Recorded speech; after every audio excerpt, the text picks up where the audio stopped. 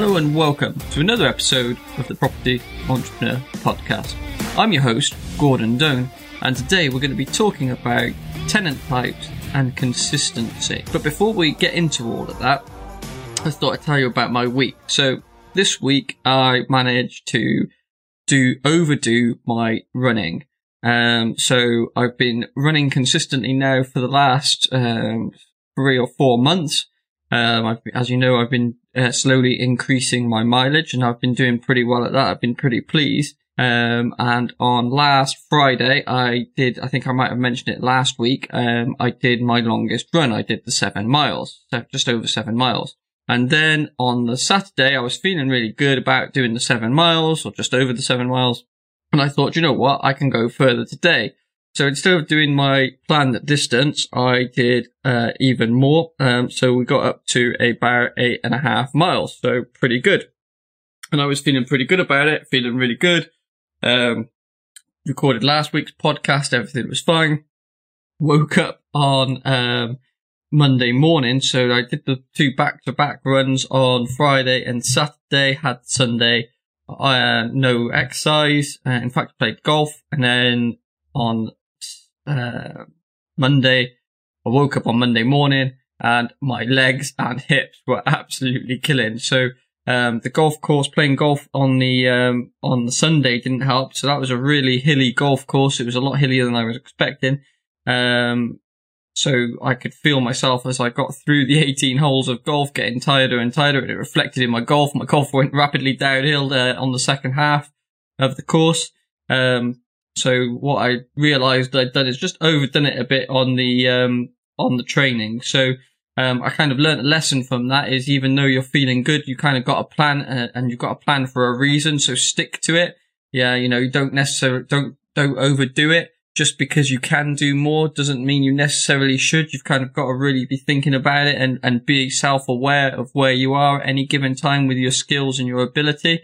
So my ability obviously hadn't caught up to where I thought I was. So although it was a pretty positive run in itself, the impact of that was that then I had to cut out my training runs for the whole week. So I didn't do any exercise at all last week, or during the week, because, I was recovering, and I thought, I'm just going to make myself worse. So I consciously made the decision, if I do the training that I was planning to do, I'm going to really get myself into some trouble. I'm going to really, do some damage, and have a longer recovery time.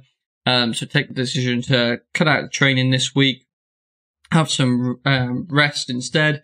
I went and saw the chiropractor, and he kind of, maneuvered everything back into the right place. So hopefully, it's all sorted, after the visit to the chiropractor.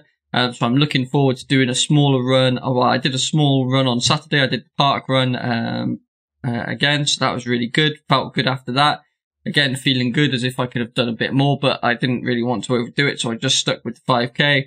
And this week going forward, hopefully, everything should get back on track. So the key message there that I've learned is kind of don't overdo it. Be self-aware, aware of your skills and your ability, and don't try and outperform yourself, because you're only going to get yourself into a bit of trouble. So the other thing I wanted to mention about this week was, so I went out for dinner one evening with a friend of mine, who I hadn't been out for dinner with quite some time. Quite nice to catch up. Had a really good time, and she actually recommended an app to me on my mobile phone, a mobile app. So I downloaded that, and I tried it out, and it worked quite well. So the app is called Too Good To Go, and basically you download the app. It will automatically locate, you use your phone GPS to locate where you are, and it will measure where local restaurants in your area are that have signed up to the Too Good To Go scheme. So basically what it is a food waste reduction scheme. So at the end of meal serving times, restaurants can sign up to the Too Good To Go app, and basically you go on there, you get a ticket for the next day, and you get a really cheap meal. So this worked out really well for me. So I tried it at the weekend, just gone. And I went to a local Chinese buffet restaurant, and I think I paid $3.29 through the app, and I got two big of the takeout containers of Chinese food to take out. So that was really good.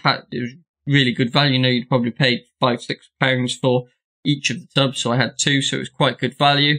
So it was worth doing. And you're reducing food waste. So it's all, you know, there's nothing wrong with the food. It's all good. It's just what's left at the end of each serving. So instead of throwing it away, the company are able to sell it and you get a cheap meal. So everybody's a winner kind of thing. So that was really good.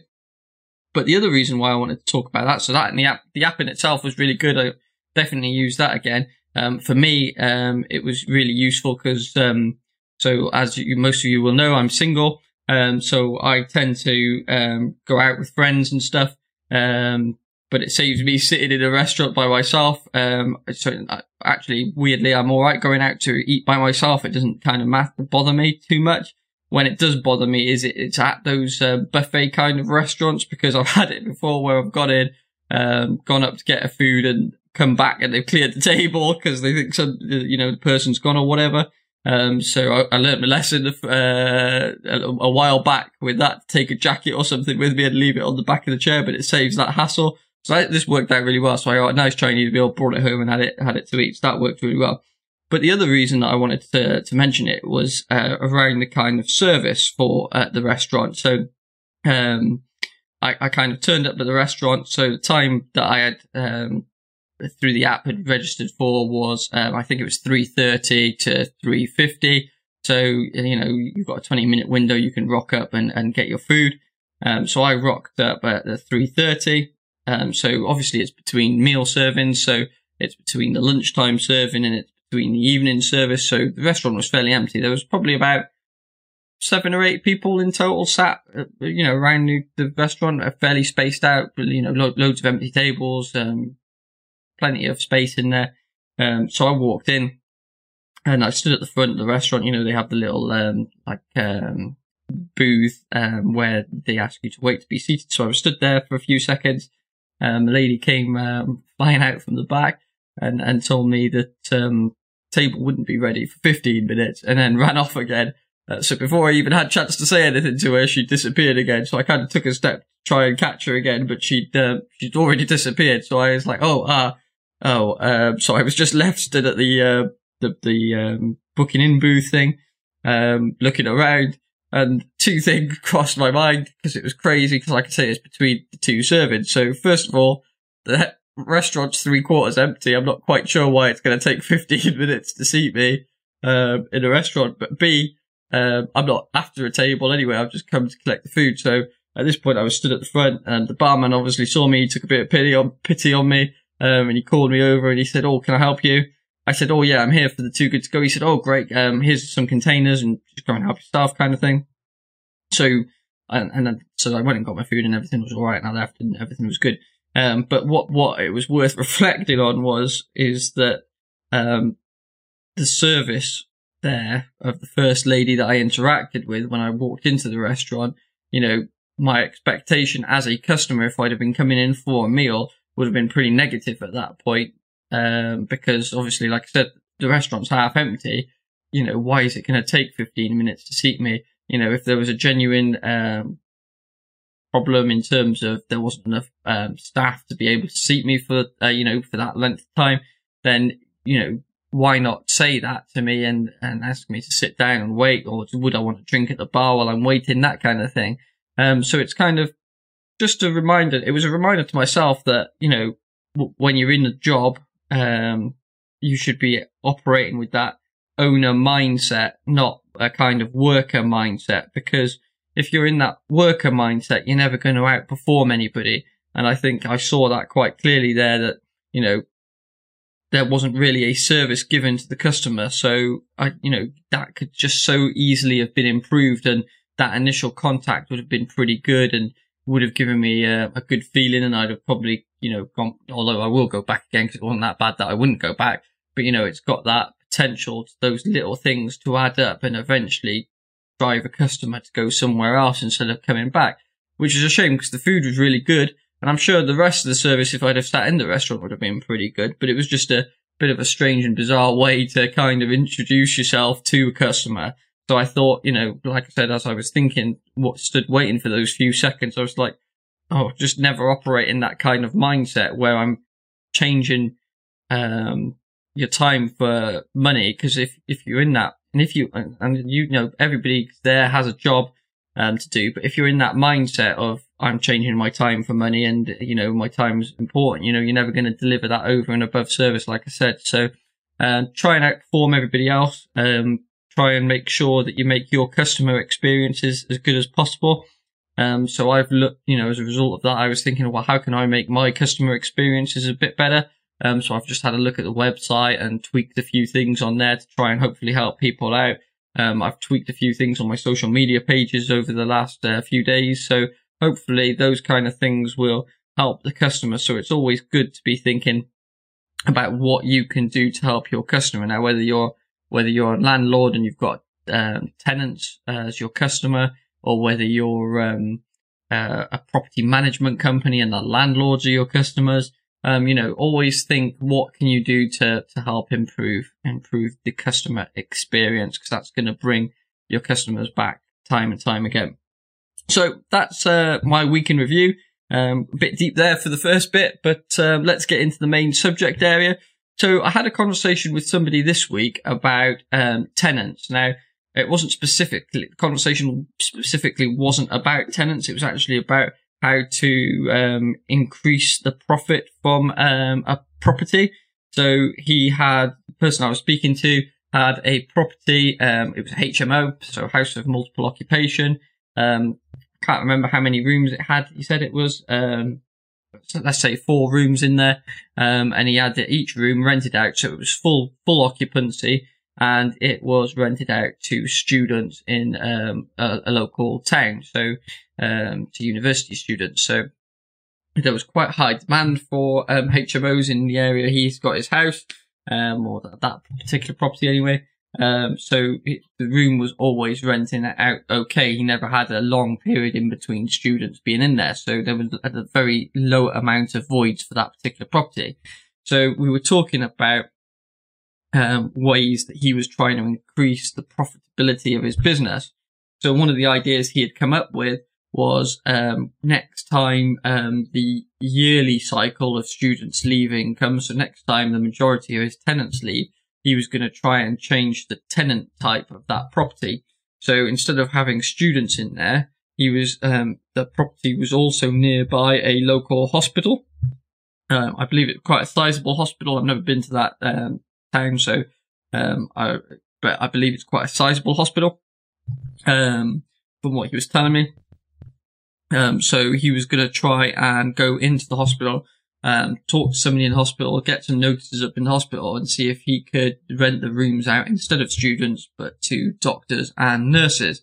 And therefore, as a result of changing the tenant type, he might be able to put the rental price up slightly. So I think, so I was talking to him about that this week. So, I don't know whether he's still planning on doing that or not. But I thought it was an interesting point that actually, depending on the different tenant types you've got in your properties, you could have the exact same property, on the same street. You could have 2 properties adjoining each other that are exactly the same, identical in all ways.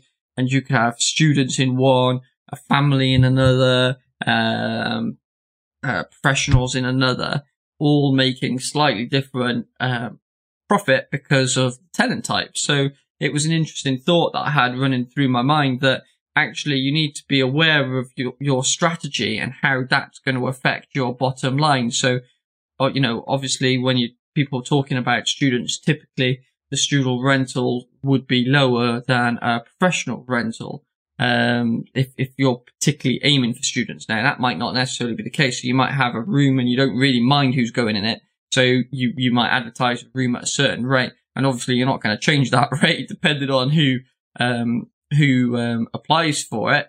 But you should be aware that, if you're aiming for a certain tenant type, a certain customer, your customer avatar, so to speak, when, if you're talking about it in a business term, you should be aware of what that avatar is going to have, what effect that avatar is going to have on your bottom line. So that bottom line can be massively impacted by that. So it's worth thinking up front. Sometimes you acquire a property and it's already got tenants in it, so you have very little choice, but there's always opportunity to change that tenant makeup over time. So there are a number of different tenant makeups. So I mentioned most of them already. So obviously you've got students. So these are, typically university, college students. They're usually HMO, houses of multiple occupation. So usually you have multiple students in one house sharing house. You can have professional tenants. So whether that's doctors and nurses, or teachers if you're near a university, or people who management from a local car manufacturer, whatever occupation are around you. Those are all professional tenants. So that's another type. And again, that can be in houses of multiple occupation, or that can be on a buy-to-let basis as well. You can have professionals in there. Families. So typically you wouldn't have families in a house of multiple occupation, HMO, but definitely in a buy-to-let. You can have a family home and rent out to families. You can have people on benefits. So work with the local council to house local people who are on the local benefit schemes, and that's always an option. And each of these different tenant types has different pros and cons. And like I said, those pros and cons can affect your bottom line. So it's worth doing some research into your local, other properties in the local area. So if you're thinking of renting out to students, do a search for rooms that are being let out to students in your area to get an idea of the quality of the room and the prices of the rooms that are being let out. If you're renting out to a family, have a look, go to a local estate agent or have a look online still and have a look at those kinds of properties that if you and your family, or you had a family, that you would be interested in going to rent, and see again about the quality and the cost of those to make sure that you're kind of playing in the right ballpark. Because again, if you take the student tenant type as an example, you will not necessarily need to have an absolute pristine house in the best condition, with the top of the line furniture, top of the line kitchens and everything in there, because typically your tenant type is going to rotate round quickly. So, whereas in a family buy to let, you might have that to one client, to one customer, to one tenant, for a period of, say 5 to 10 years even. You could have the same person in there on a buy to let, but typically that's going to happen less often, and much less often for students and HMOs and things like that. So you don't need top of the line kit in a house when somebody's going to be rotating around that quickly, because that's not necessarily what that tenant type is looking for. They're just looking somewhere to come and lay their head at night, because they're out at college all day, out drinking all night. So they only need to come back for a few hours, sleep it off, and then out to college again. Professionals might be slightly different. Again, they're out at work all day and they come home in the evening and want to chill out. So, they're going to spend slightly more time in the property, and typically they won't rotate around as much either as students. So, maybe a slightly higher quality of kitchen and property finish, than student type.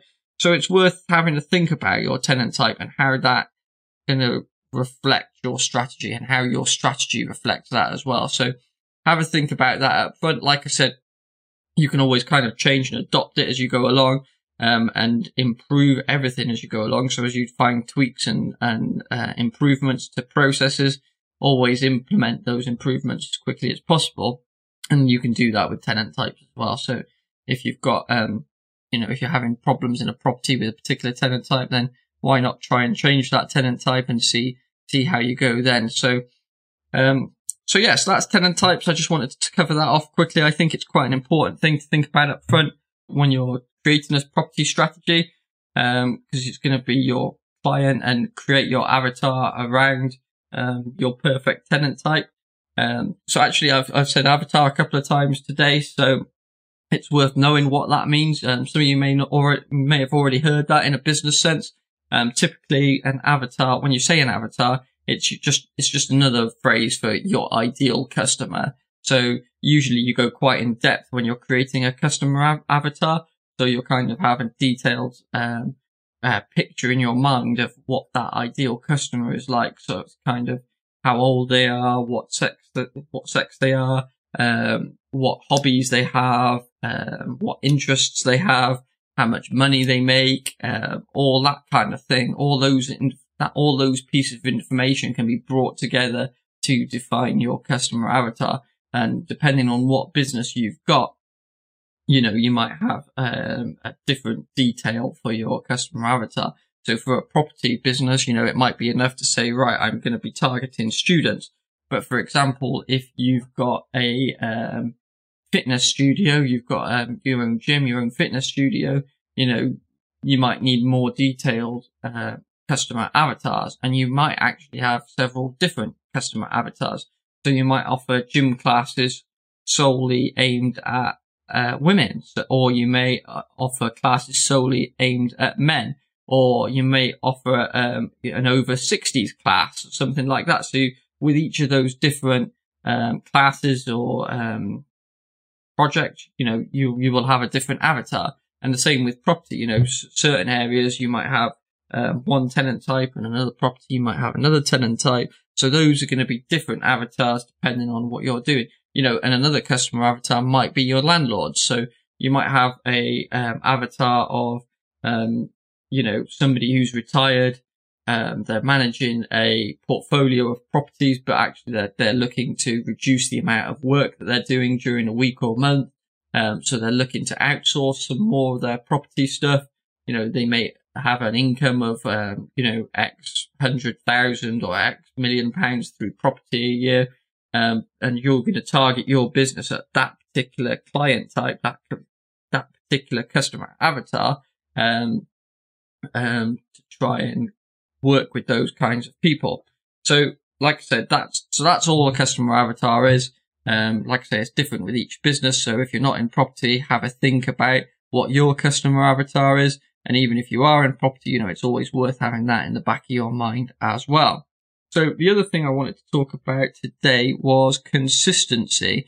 So over the last few months, since the beginning of this year, really, I've discovered that consistency really is king.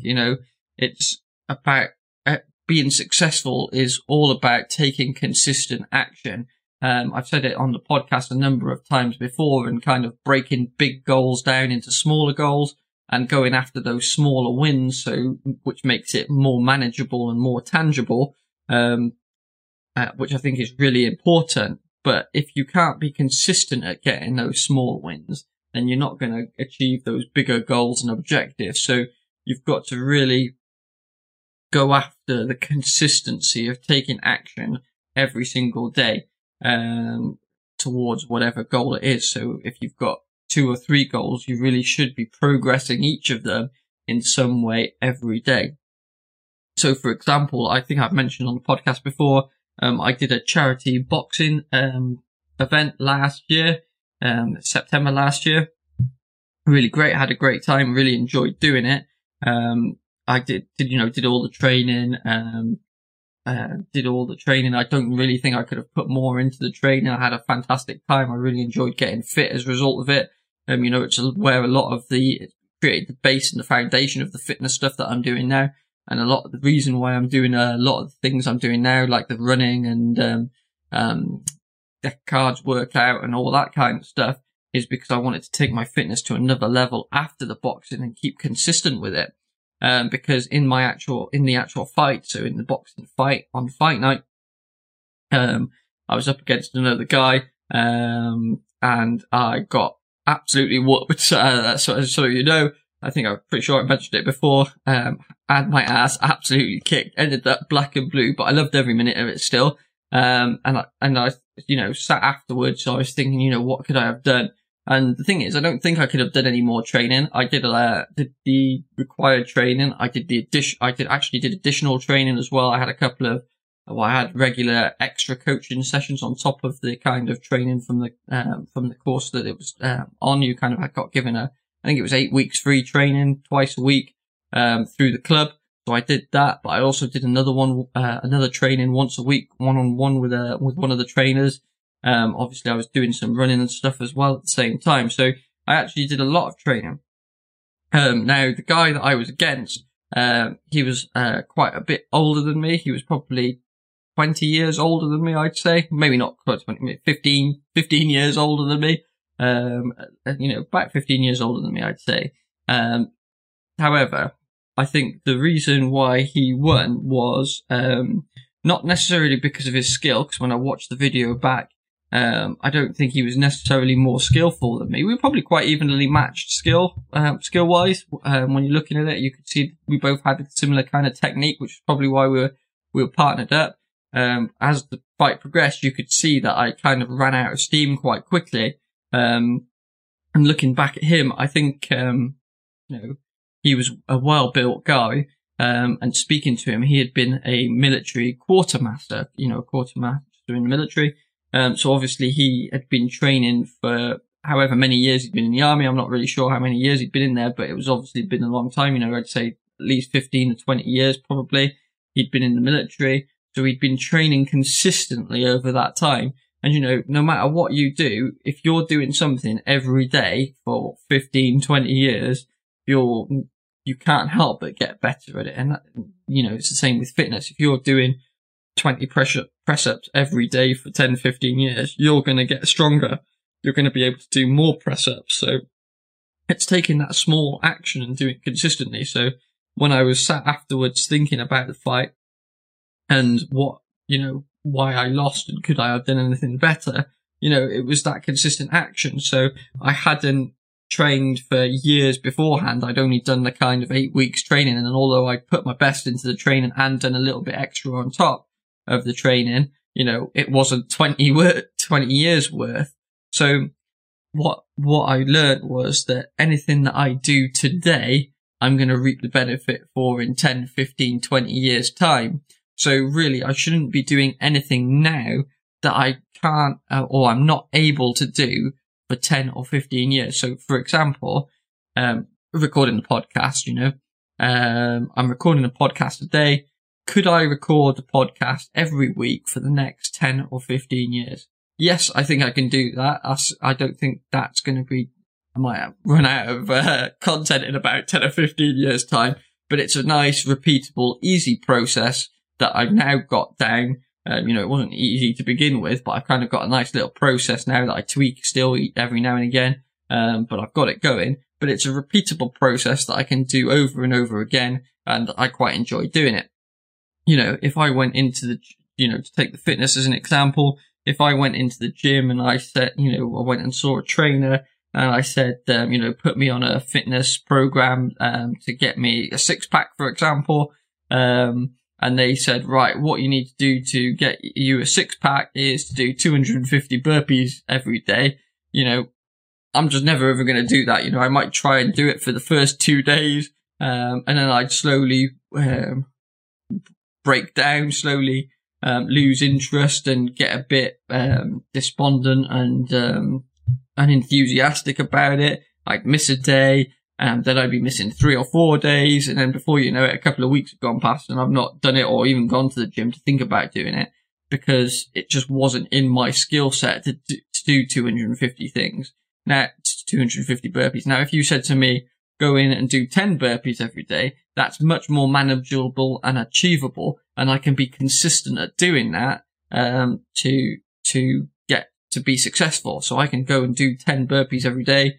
If that was what was prescribed, and I wouldn't feel kind of anxious about that. And I know that, something major would have to happen that I couldn't do it. Maybe for example, if I'd overdone my training on the other stuff, I might struggle doing it, but I should be able to be doing that consistently. Now, if you take that into the property world or the business world, can you be seeing 10 estate agents a month? Is that a consistent thing that you can do?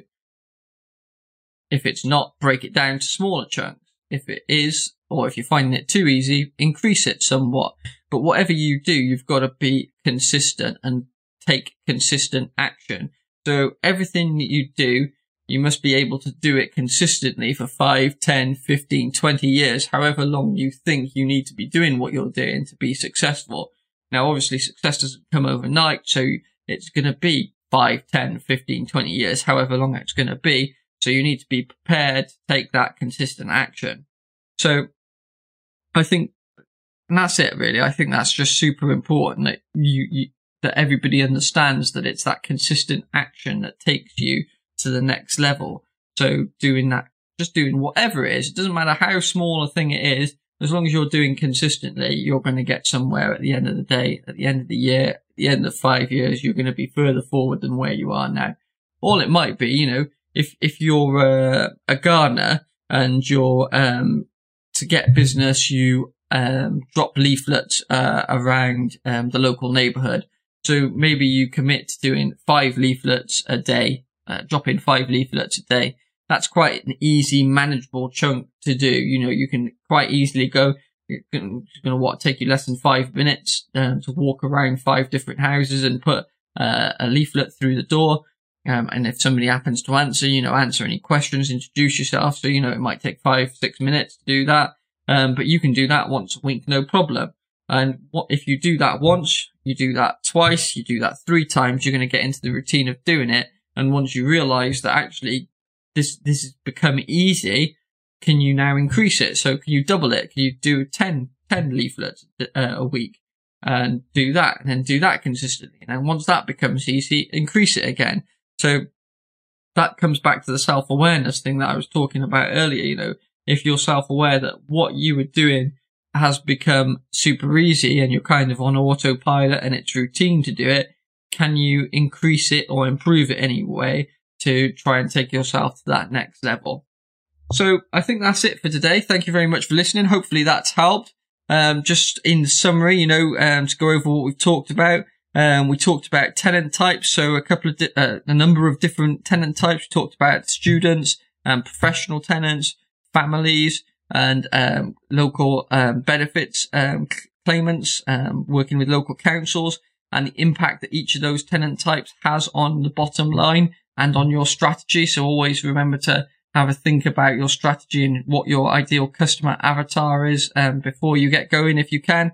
And always remember that you can tweak it and improve it as you go on, the same as anything else. Then we talked about consistency and how consistency is king. How everything you do, you should be able to be consistent at. Don't set goals or actions that you can't consistently achieve, because you're just going to become demotivated. Make sure that you kind of set yourself up so you can do particular actions for 1 year, 5 years, 10 years, whatever it might be, until you're successful. So, like I say, hopefully that's helped. That's been another quick episode from us today. So, hope everybody is keeping up with everything they need to do and has reviewed their goals and actions coming into the second quarter, because we're now firmly into the second quarter. So hopefully those 2 last episodes helped you with setting new goals and progressing to the successful outcomes that you want to achieve this year. So thank you very much for listening. Hopefully that's helped. Stop listening to me. Go and look at your tenant types if you're a landlord, and if not, go and review your actions and make sure that you can consistently achieve them. Thanks very much. See you next week.